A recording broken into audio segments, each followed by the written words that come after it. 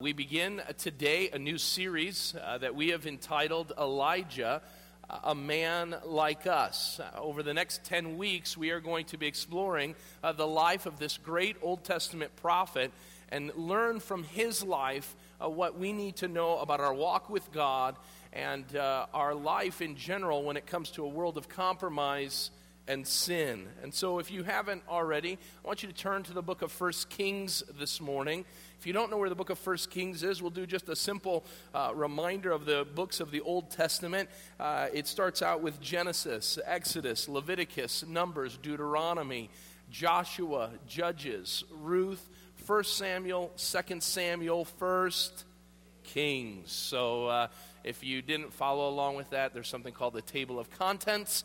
1 Kings, look in your Bibles to find where that is. And we're going to be in 1 Kings chapter 17 this morning. In fact, the life of Elijah spans two books from the end of 1 Kings into 2 Kings 1 and 2. And we're going to be looking at it under the heading, A Man Like Us. We're going to get to know a man who is an incredible man of faith. A man who remains steadfast in a world of compromise and sin. A man who was amazing. In fact, in many ways, his life was miraculous and even mysterious, if you will. He was amazing, and it was seen in his confidence to stand before a king. He was one who prayed and shut the doors of heaven from allowing it to rain. His prayers would lead to the feeding of people during a season of great starvation and struggle. He would call fire down from heaven. He would even be a part of a supernatural feat of outrunning a chariot in a distance of 20 miles. This guy was amazing. And we're going to see these things in the life of Elijah, his amazing life. And the reason why he is recorded in the annals of history is because of the incredible greatness of this man. But the thing that I love about Elijah is that he wasn't just some supernatural man, but the book of James says he was a man like us. He was a normal guy. He was a part of us, the regular folk. In fact, we will learn as we study this man's life that he would be a man that while he was a part of great things, he was a man who was gripped with bouts of fear. He was a man who fell and was ensnared by the trappings of inferiority and depression. He was a man who found himself flip-flopping, one day hot with his faith in God, and another day he's scared to even look at his own shadow and what that may involve. He was a man that was hot and cold. And if we were to confess this morning, he was a man a lot like us. James gets it right. Because I know there have been times in my own life where I've been on fire for God. And then the next day, I'm scared to death. The next day, I'm turning from that God and that resolute faith in him and turning to sin. He's a man like us. And so we can see the life of our own lives in the life of Elijah. But when we study this man's life, be careful, because Elijah is not the star of the show. Elijah is not the one who we want to see in the front and foremost of this story, but it is God. Because Elijah was a man like us. He was an ordinary man who served an extraordinary God. And the same God of Elijah is our God today. And as ordinary as we are in the ordinary lives that we live, God wants to use us to do great things just as he did in the life of Elijah. And so I will tell you, I'm handicapped this morning. We've got limited amounts of time, and I've got a lot to get through. So we're going to move very quickly to understand the foundation of this man and the life that he lived and the times that he lived in. And so I'd ask that you would stand. We're going to read just one scripture and ask a quick blessing on our time. 1 Kings chapter 17, we're going to read verse 1. Now Elijah, the Tishbite from Tishba in Gilead, said to Ahab the king, as the Lord, the God of Israel, lives, whom I serve, there will be neither dew nor rain in the next few years, except at my word. Let's pray. Father God, we come before you and we begin a new journey. Lord, we have been set straight by the book of Titus, and now we will be told what it means to stand strong in a time of compromise and sin. Lord, you're searching for Elijahs today. And I pray that as we look at this man's life, that we would not revere a man and make him more than what he is, that he was a man like us.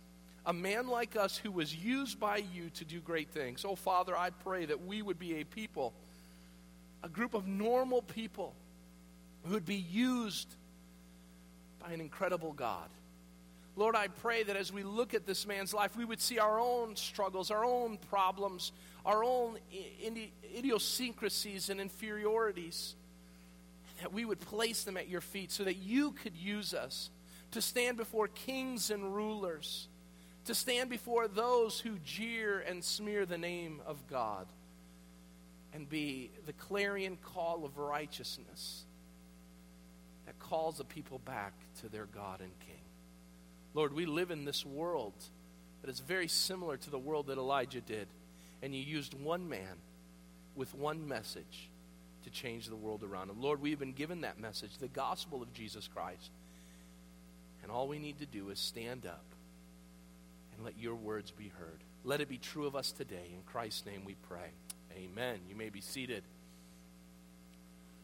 Charles Dickens, in his great tale, The Tale of Two Cities, utters the beginning words of that incredible piece of literature. It was the best of times, and it was the worst of times.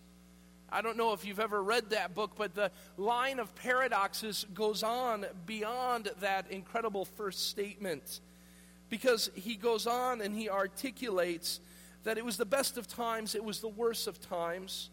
It was the age of wisdom, it was the age of foolishness.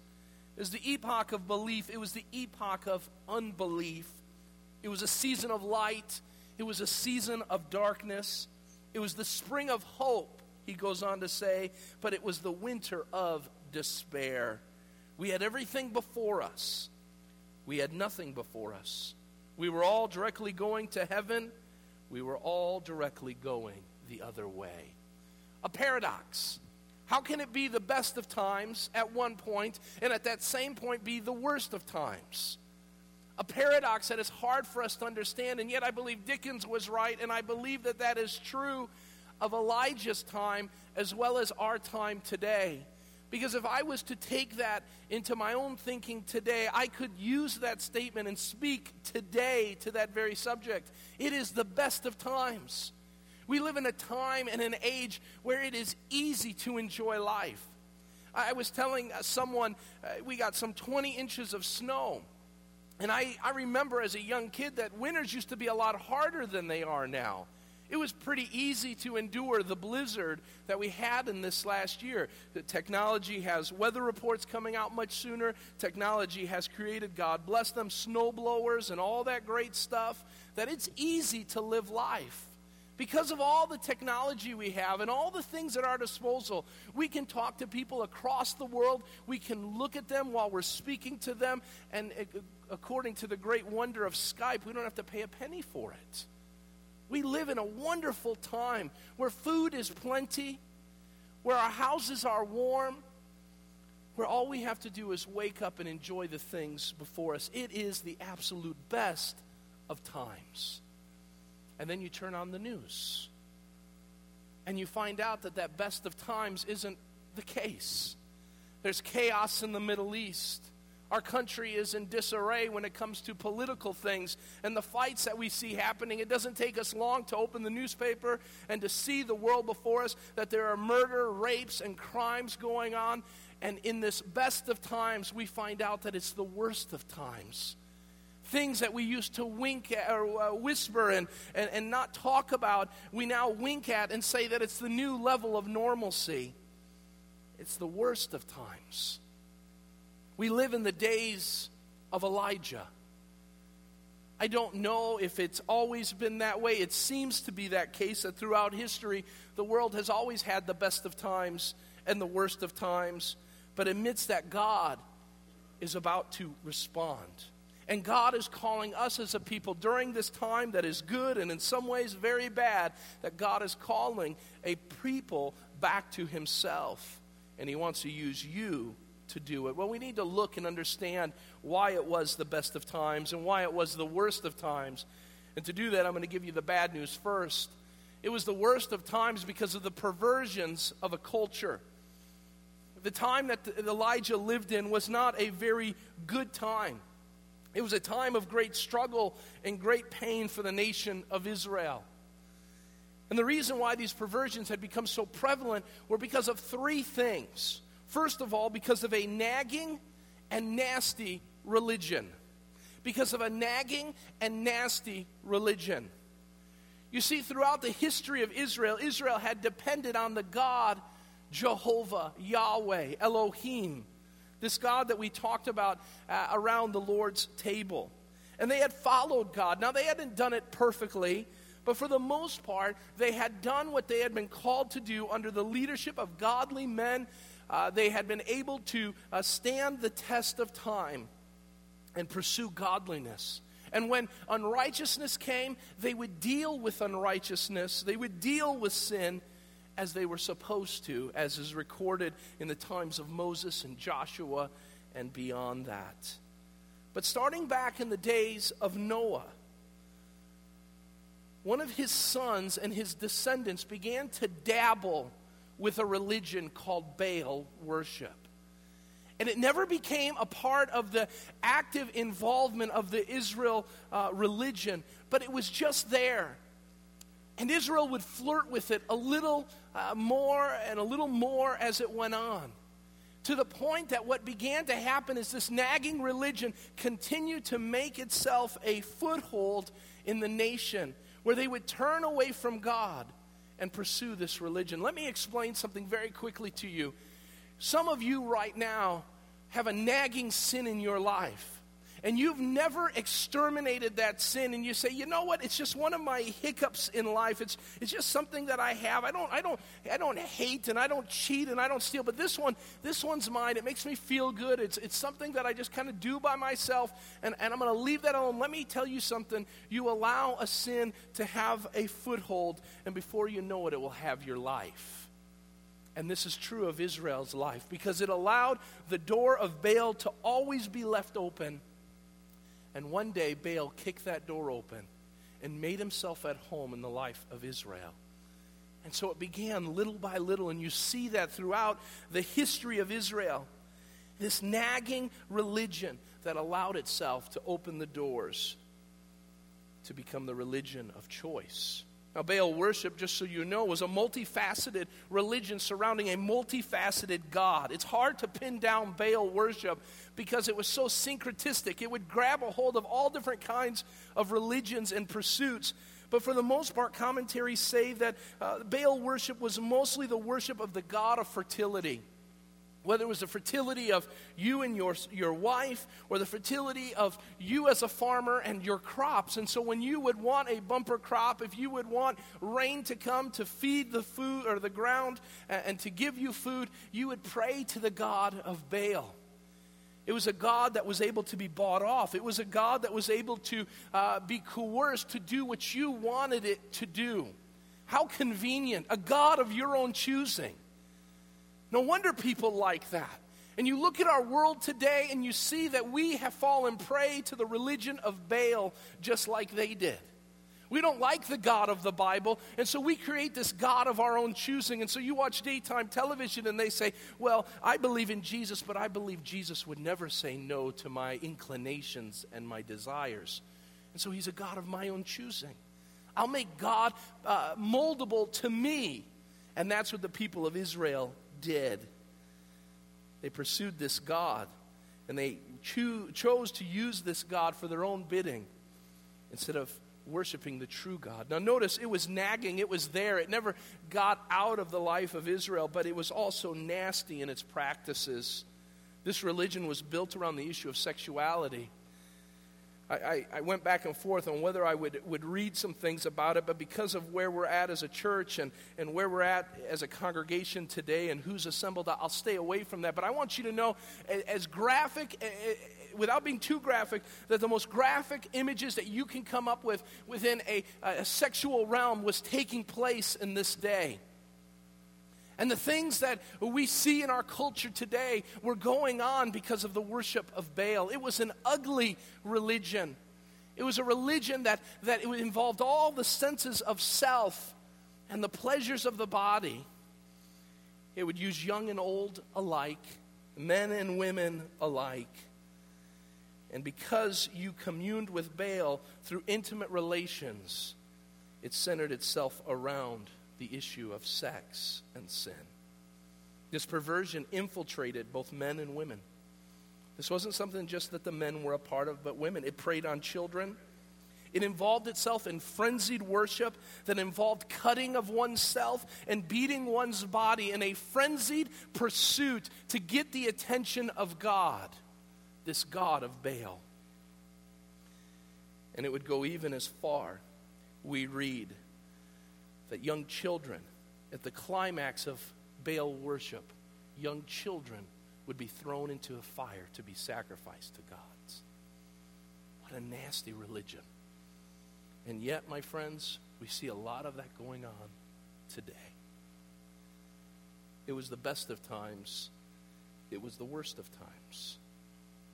Now, it wasn't just this religion that was a problem, but it had infiltrated the life of its rulers. And notice for a moment that in this time, there was a number of wicked rulers. I don't have time to go through all of this, and this would be a great opportunity for you to do some background information. This is one of the reasons why I love that our small groups study the same passage that I'm working through, because I don't have to come up with everything and give you everything in a 45-minute sermon, but that you can go and study these things. And if you would spend some time, if you didn't do it in small groups this week, to do this, to read pretty much 1 Kings chapter 13, through 1 Kings, through the end of 1 Kings and the story of Elijah, you get some background information. Now, one thing that you need to know and understand is a little bit of history, because what will happen is you'll be in the reading of the Bible in a year, and you'll be doing great until you get to the book of 1 Kings, because it starts to fall apart, and it's hard to understand because it seems like there are two kings reigning at the same time, and that's correct. And so we need to understand from history a couple things. First of all, Elijah's life is after the life of Saul, David, and Solomon. For more than 100 years, Saul, David, and Solomon ruled over a united house of Israel. And they were good kings for the most part. There was stability. While there was sin, there was stability over the nation. But it was after the life of Solomon. If you remember, Solomon had hundreds of wives. And when you break God's commands, you know that there's going to be consequences. And there are, because with so many queens in the house of the kingdom of Solomon, when Solomon dies, there's a dispute over who the rightful heir to his throne is. And as a result of that, two of Solomon's sons, Rehoboam and Jeroboam, are in conflict with one another. And as a result of that, at the end of Solomon's tenure, quickly thereafter, there is a civil war that breaks out. And the north, the 10 tribes of the north, called Israel, build their own kingdom under the king Jeroboam. And the south, 2 tribes, the tribes of Judah, stay, and they are a part of the kingdom of Rehoboam. And there's a civil war that breaks out, and because of that, the kingdom is divided. Now, once we move beyond that, now in your reading, you're going to read, so-and-so was the king of Israel, that's the northern kingdom. And so-and-so was the king of Judah, that's the southern kingdom. And so as I would read, I would say, okay, Rehoboam was the king of, he was the south, Judah, during the second year of Jeroboam. Like, how can 2 kings rule at the same time? When you understand the divided kingdom and the 2 kingdoms of Israel and Judah, you will understand that. Elijah's life and his circumstances focus in on the northern kingdom. Now, the northern kingdom had 19 kings after Solomon. All of them were bad. The south would have 20 kings during that time. Some were good and some were bad. The southern kingdom had guys like Uzziah, Hezekiah, and Josiah, guys that we've no doubt heard about. But the north's 19 kings, all of them were bad. Just like George Thorogood says, they were all bad to the bone. And what we learn is so goes leadership, so goes the people. And we see that. Notice just for a moment, and again, we don't have a lot of time, so I will move quickly. And I please, I apologize for that. But notice very quickly 1 Kings 13:33. We see the first of the kings, Jeroboam. In 1 Kings 13:33, even after this, Jeroboam did not change his evil ways, but once more appointed priests for the high places from all sorts of people. He just found anybody who would serve as a priest, and he would put them in there. Anybody who wanted to become a priest, he consecrated for the high places. This was the sin of the house of Jeroboam that led to its downfall and to its destruction from the face of the earth. And so God removes Jeroboam from the kingship over Israel. And so who takes over? You'll see, of course, in chapter 14 and chapter 15, we have a couple kings. Rehoboam, king of Judah, and then we have Abijah, king of Judah, and then Asa, king of Judah. And then we have to move to 1 Kings 15, verse 29, and we see Nadab. Nadab, as soon as he began to reign, what does Nadab do? He killed Jeroboam's whole family. He did not leave Jeroboam anyone that breathed, but destroyed them all. How about that for a change and transition in power? As soon as the one group comes in, the group that's leaving, they're all killed. Every one of them, every family member, anybody connected, they were all dead. The first issue that was brought to this new king was mass murder. Kill them all. And it says, he did not leave Jeroboam anyone that breathed, according to the word of the Lord given through his servant Ahijah the Shiloite, because the sins of Jeroboam had caused Israel to commit, and because he had provoked the Lord, the God of Israel. So you're thinking, Nadab, man, he's going to make it, he's going to take care of it. He's going to fix things up. But he doesn't. He doesn't. He just goes on his evil ways. Now notice the next king that takes over after Nadab is Baasha. And in chapter 16, verse 7, moreover, the word of the Lord came through the prophet Jehu to Baasha and his house because of all the evil you have done in the eyes of the Lord, provoking him to anger by the things he did and becoming like the house of Jeroboam. You're just like your old man. Also because he destroyed it. Baasha is taken out. It says in verse 8, in 26th year of Asa, king of Judah, Elah, son of Baasha, became the king of Israel, and he reigned. So Elah's there, and he doesn't last very long. And Zimri, one of his officials, starts to fight him and starts to take his kingdom. And Elah only lives for a couple days, because look at what Elah did in verse 9. He was a drunk. And so he didn't last very long. And then we look to verse 11, and Zimri takes over. Let's see what Zimri does. Man, he would be a good guy. It's about time for some new leadership. Verse 12, so Zimri destroyed the household of Baasha in accordance with the word of the Lord spoken against Baasha through the prophet Jehu. Because of all the sins of Baasha and his son Elah had committed and caused Israel to commit, so they provoked the Lord and the God of Israel to anger by their worthless idols. So what did Zimri do, man? Zimri, man, he takes out Baasha. He's going to be a good guy, right? Look at verse 19. Because of the sins that Zimri had committed, doing evil in the eyes of the Lord and walking in the ways of Jeroboam and the sin he had committed and caused Israel to commit. Man, we can't win, can we? Zimri is taken over by the king Omri. Verse 25. Omri did evil in the eyes of the Lord and sinned more than all those before him. He walked in the ways of Jeroboam, son of Nebat, in his sin, which he had caused Israel to commit, so that they provoked the Lord, the God of Israel, to anger by their worthless idols. Bad, bad, bad, bad. Bad king after bad king. Sinner after sinner. All of them provoking God. And when you have a group of leaders that provoke the hand of God to wrath because of their sin, it will impact a country, and it did. Notice, it doesn't get any better, because we see this number of wicked kings. What a terrible time for the nation. And notice, it comes to a climax in a notorious relationship. There's a notorious relationship. Now we get to chapter 16, starting in verse 28. Omri rested with his fathers and was buried in Samaria, and Ahab his son succeeded him as king. Verse 29, in the 38th year of Asa, king of Judah, Ahab, son of Omri, became the king of Israel, and he reigned in Samaria over Israel 22 years. Ahab, son of Omri, did more evil. This is important. Underline this. More evil in the eyes of the Lord than any of those before him. Think about this. Not only was he bad, but you combined all of the bad kings that came before him and you put them into a pot and all of their sins and all of their issues. And Ahab was far more vicious, far more evil, far more sinful than all of them combined. Notice what he says.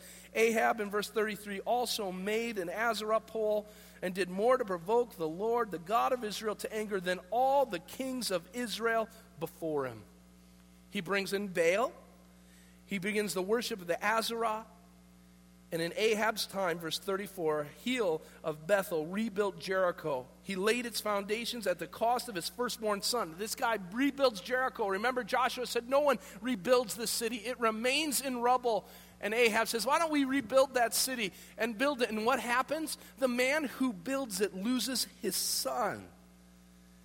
And he doesn't learn from that because it says, and he set up its gates at the cost of his youngest son, in accordance with the word of the Lord spoken by Joshua, son of Nun. Ahab says, you know what, who cares that your oldest son died because you rebuilt the city?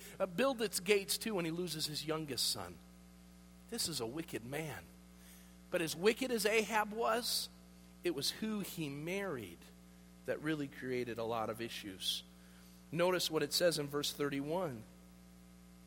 He not only considered it trivial to commit the sins of Jeroboam, son of Nebat, but he also married Jezebel, daughter of the king of the Sidonians, and began to serve Baal and worship him. And so he marries this foreigner, something that he wasn't supposed to do. And he brings in not just this foreigner, Jezebel, but he brings her worship in.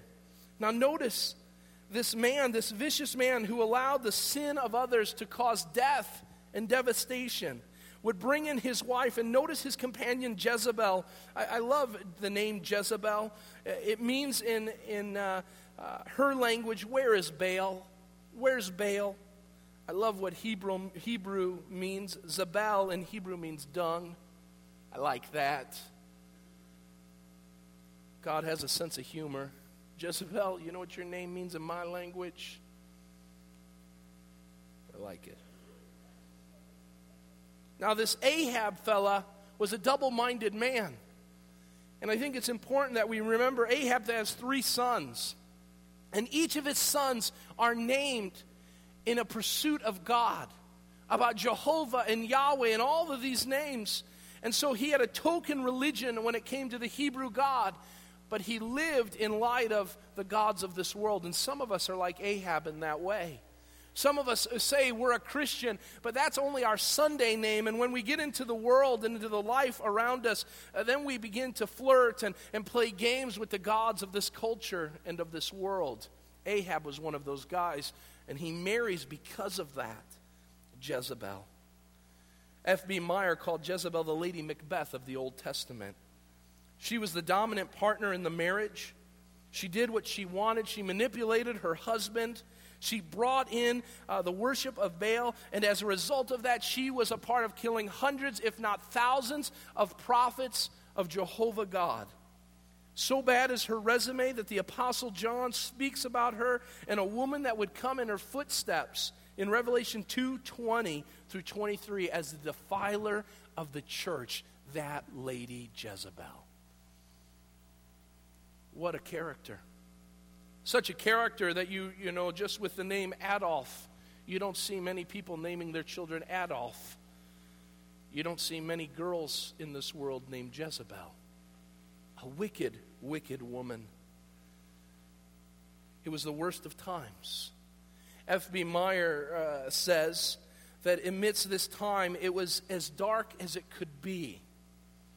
And yet it was the best of times. J. Oswald Sanders says that amidst this darkness, a meteor shines like the noonday sun that shines through the darkness, and that meteor's name was Elijah the Tishbite.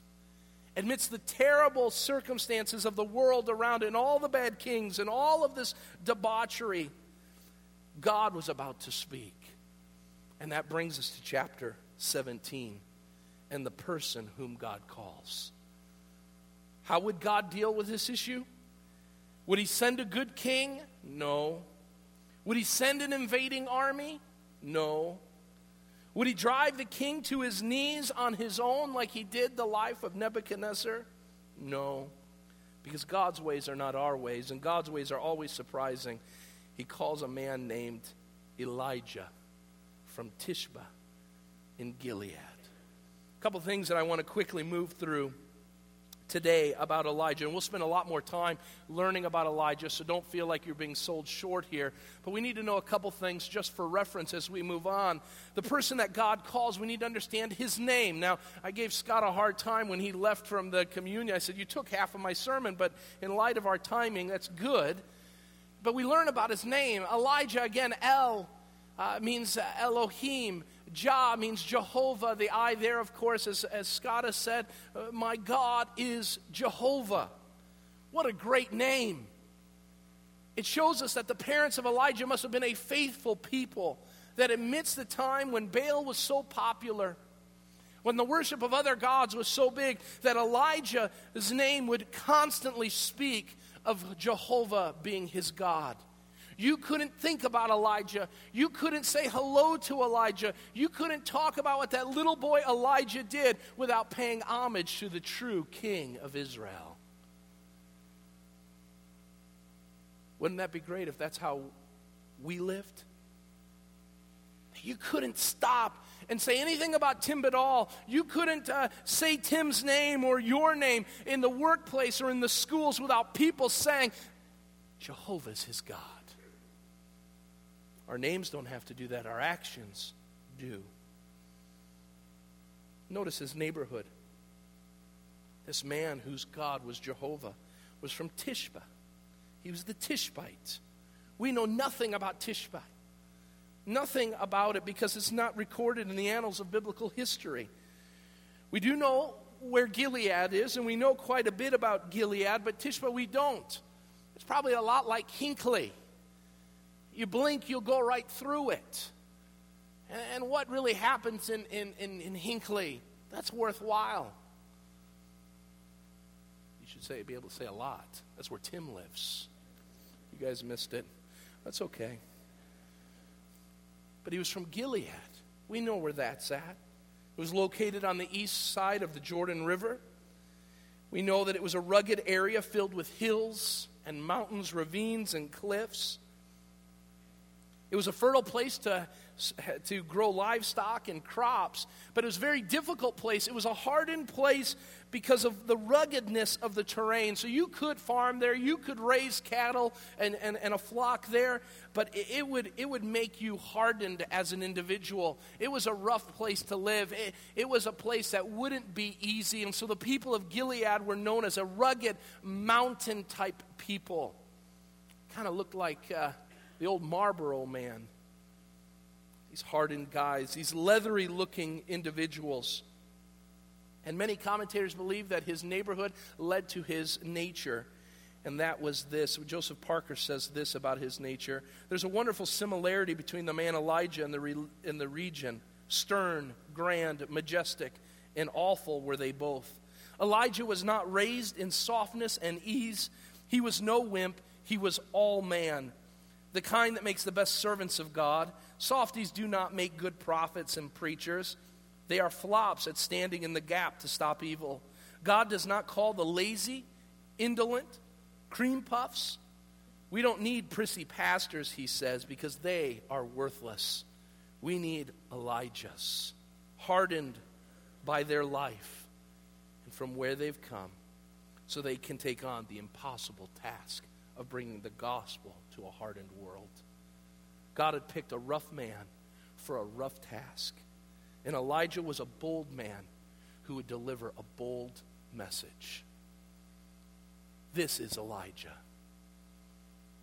Probably wasn't very good looking, but no one would ask if he would ever wear pastel.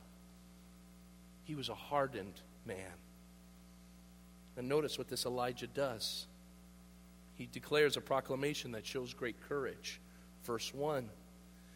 As the Lord, the God of Israel, lives, whom I serve, there will be neither dew nor rain in the next few years except at my word. If we don't understand the implications that come, this is not a man with a group of thugs behind him ready to take on a king. This is one man standing before a king and the armies of Israel, and he says, you better change the way you live, because the way you're living is leading to devastation, and it will lead to drought and famine. Two cultures butting heads. Two men standing toe to toe. It's the Super Bowl, if you will, of the Old Testament. A clash of the titans. And to understand it, we need to explore a couple things. First of all, the preface that allows for such authority. The preface that allows for such authority. Notice for a moment, and this is key, Elijah in the text never badmouths the king. He never shows disrespect. He doesn't add his own commentary. You don't see in there, as the Lord, the God of Israel lives, whom I serve. Before I get to what he says, let me tell you what I think is wrong with this world. Let me tell you what I think you're doing wrong, king. No, he doesn't say anything like that. He speaks the words of God. And that's how we should address the world around us. So many times we find ourselves just bad-mouthing people we don't agree with or struggle with, instead of speaking to them based on the word of God. And a position that God lives. This is what Elijah says. Listen, Ahab. Listen up, Jezebel. Listen up, Israel. You can't live like there is no God and see tomorrow. My God is about to get started. Now notice, he speaks from the position of God. Notice, secondly, that he settles once and for all who reigns supreme over Jehovah. He says, Jehovah is not just my God. He's Israel's God. And we need to understand that and know that. And before you think that there's a competition going on, you better believe once and for all that God is the one who's in charge. He declares his place, Elijah does. He says, I'm only a messenger. I'm a servant. I'm not here in my own accord. I'm speaking on behalf of a greater authority, and I've come to fulfill a task. And so who cares what you think of me? These aren't my words. These aren't my thoughts. These are God's thoughts. This is God's message to you. So listen up. God is speaking, and because God is speaking, I can speak with authority and power. And notice what he says. There's some particulars regarding this act of sovereignty. He says next, what I'm sure would ring in the ears of the people. He says, my God is God, and he's going to prove it. It ain't going to rain. It's not going to rain. But notice he goes on and he says, it's not even going to do. He says, for a few years, we learned from James 5:17 and Luke 4:25 that time, that duration would be 3.5 years, from the words of James and, of course, from the words of Jesus, our Savior, in Luke 4:25. 3.5 years, no rain, no dew. It would be devastating. It would bring Israel to the end of itself. 3.5 years of pain and trouble, of searing heat with no relief in sight. God says, I am God, and I will show you that I am. Notice the purpose of such activity. Why a drought? Why such hardship for all the people of Israel? There are three, and I don't have a lot of time to break this down, but there are three. First of all, God disciplines his people to expose rebellion. To expose rebellion. You want to worship other gods? You want to pursue sinful things? You want to do this? God says, I'm going to step in and I'm going to expose you for who you are. You're a sinner living your own life in your own way. Number two, he exposes rebellion. He encourages repentance. 3.5 years for the people of Israel to get right. God could have done with the Baal worshipers of Elijah's day what he did to Sodom, and that is just destroy them. But he's a God of grace and a God of mercy, and he says, I'm going to give you 3.5 years. Bow the knee to me and not anyone else. Get right. Repent. And there's no doubt that the people heard this decree, and that some, no doubt, would have turned their hearts back to God as those skies remained closed to the rain that was needed. And finally, God disciplines to exalt himself over all others. To exalt himself over all others. We think we're so strong, so powerful, nothing can stop us. But God says, I'll just turn off the spigot, you dummies. You think you're so great? You know, you and I are so dumb sometimes. I think that I am so strong and so powerful, I can do anything. And God says, let me just give you a little pain in your body. Let me just allow some trials to come. Let's let the money kind of dry up. Let's see how you can do then. When those days come, God is encouraging us to turn back to Him and submit to Him. Finally, we see the prerequisites. We want to be like Elijah. We want to serve like Elijah. The prerequisites that are needed to pursue such a ministry. It's my hope that through this series, that all of us would want to be Elijah in our own generation. Because God's looking for a few good men and women. He's searching for men and women who will stand like Elijah. Before you put your stuff away, I want to share just a couple things with you of what Elijah did. In the book of Ezekiel, probably one of the saddest commentaries of all of the prophecies known in the Old Testament, Ezekiel 22. And I just want you to write this passage down. I want you just to listen to it, and I'm going to close here in a moment. But Ezekiel 22, verses 24 through 30 says this: Son of man, say to the land, you are the land that has no rain or showers in the day of wrath.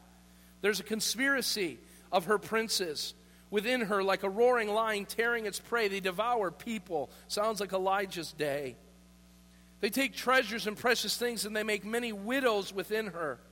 Her priests do violence to my law and profane my holy things. They do not distinguish between the holy and the common. They teach that there is no difference between unclean and clean. It sounds like our homes in the evangelical world. They shut their eyes to keeping my Sabbath so that I am profaned among them. Her officials within her are like wolves tearing their prey. They shed blood and kill people to make unjust gains. Her prophets whitewash these deeds by them with false visions and lying divisions and divinations. They say, this is what the sovereign Lord says, when the Lord has not spoken. The people of the land practice extortion and commit robbery. They oppress the poor and needy, and they mistreat the alien, denying them justice. Now notice what he says, the saddest commentary in all of the Old Testament and maybe throughout the New.